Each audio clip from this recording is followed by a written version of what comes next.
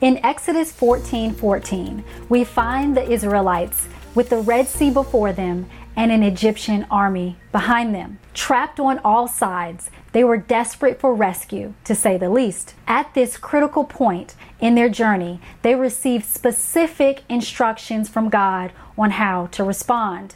Be still and let Him fight for them. As we have many battles in this life as followers of Christ, we too are given this same instruction.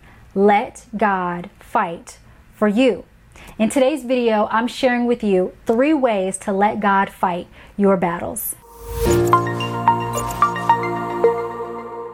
Number 1, be still.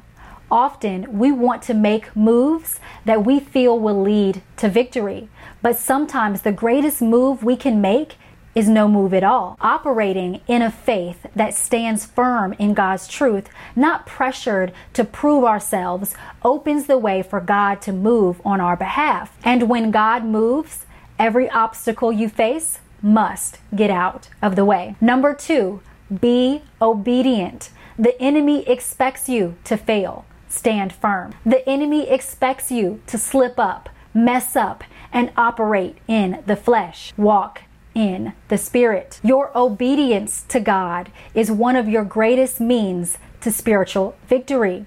Do exactly what the enemy thinks you won't. Obey God and watch how the power of God overcomes your battle. Number 3, be loved. Believe God's love for you.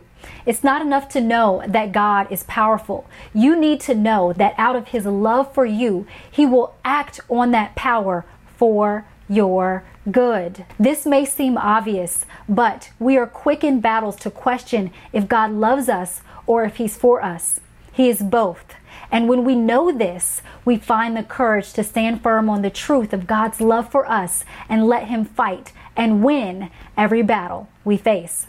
Romans 8:31 says, "What then shall we say to these things? If God is for us, who can be against us?" Sometimes we think if we don't fight, we open ourselves up for attack. But God is not calling us to stand in the open and take blow after blow. He's calling us to come to Him as our refuge while He fights for us. Psalm 46:1 says, "God is our refuge and strength, a very present help in trouble." When God tells us to be still and let Him fight for us, He's not asking us to do nothing. He's asking us to trust Him. Now, I would love to hear from you. What does allowing God to fight your battles for you look like?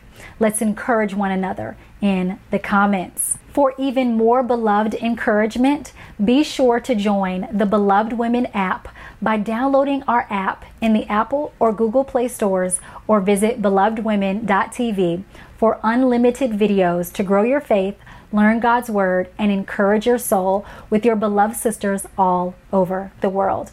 Thank you so much for watching today, and until next time, be beautiful, be blessed, and be loved.